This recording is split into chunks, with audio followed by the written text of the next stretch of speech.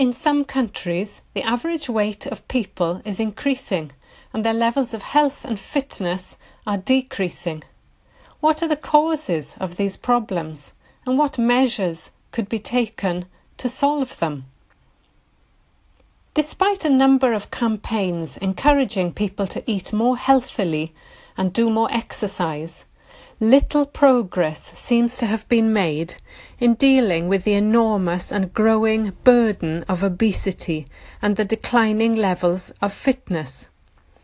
Even though the problem will have long-term effects for the economy, many governments still seem reluctant to take the more severe and drastic measures that are needed. It is not difficult to see how the problem came about. As people got wealthier, they became accustomed to a certain standard of living. Now they have to work hard to maintain it, but their jobs are mostly sedentary. They drive everywhere to save time. They buy processed food because they are too exhausted to cook, and their children spend too much time on the latest must-have technology instead of running around outside. The result is a disaster waiting to happen. In my opinion, the responsibility lies with the government.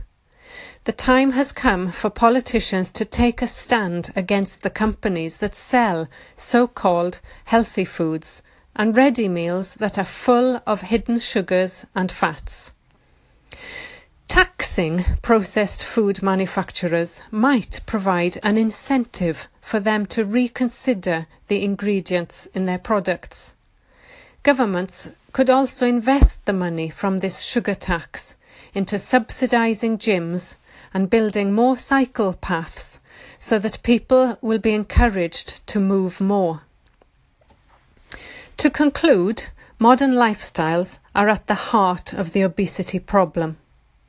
Although it is up to the individual to implement change, we need policies in place which will support people who try to lose weight and move more, which is why the government must be more decisive in dealing with the powerful food industry.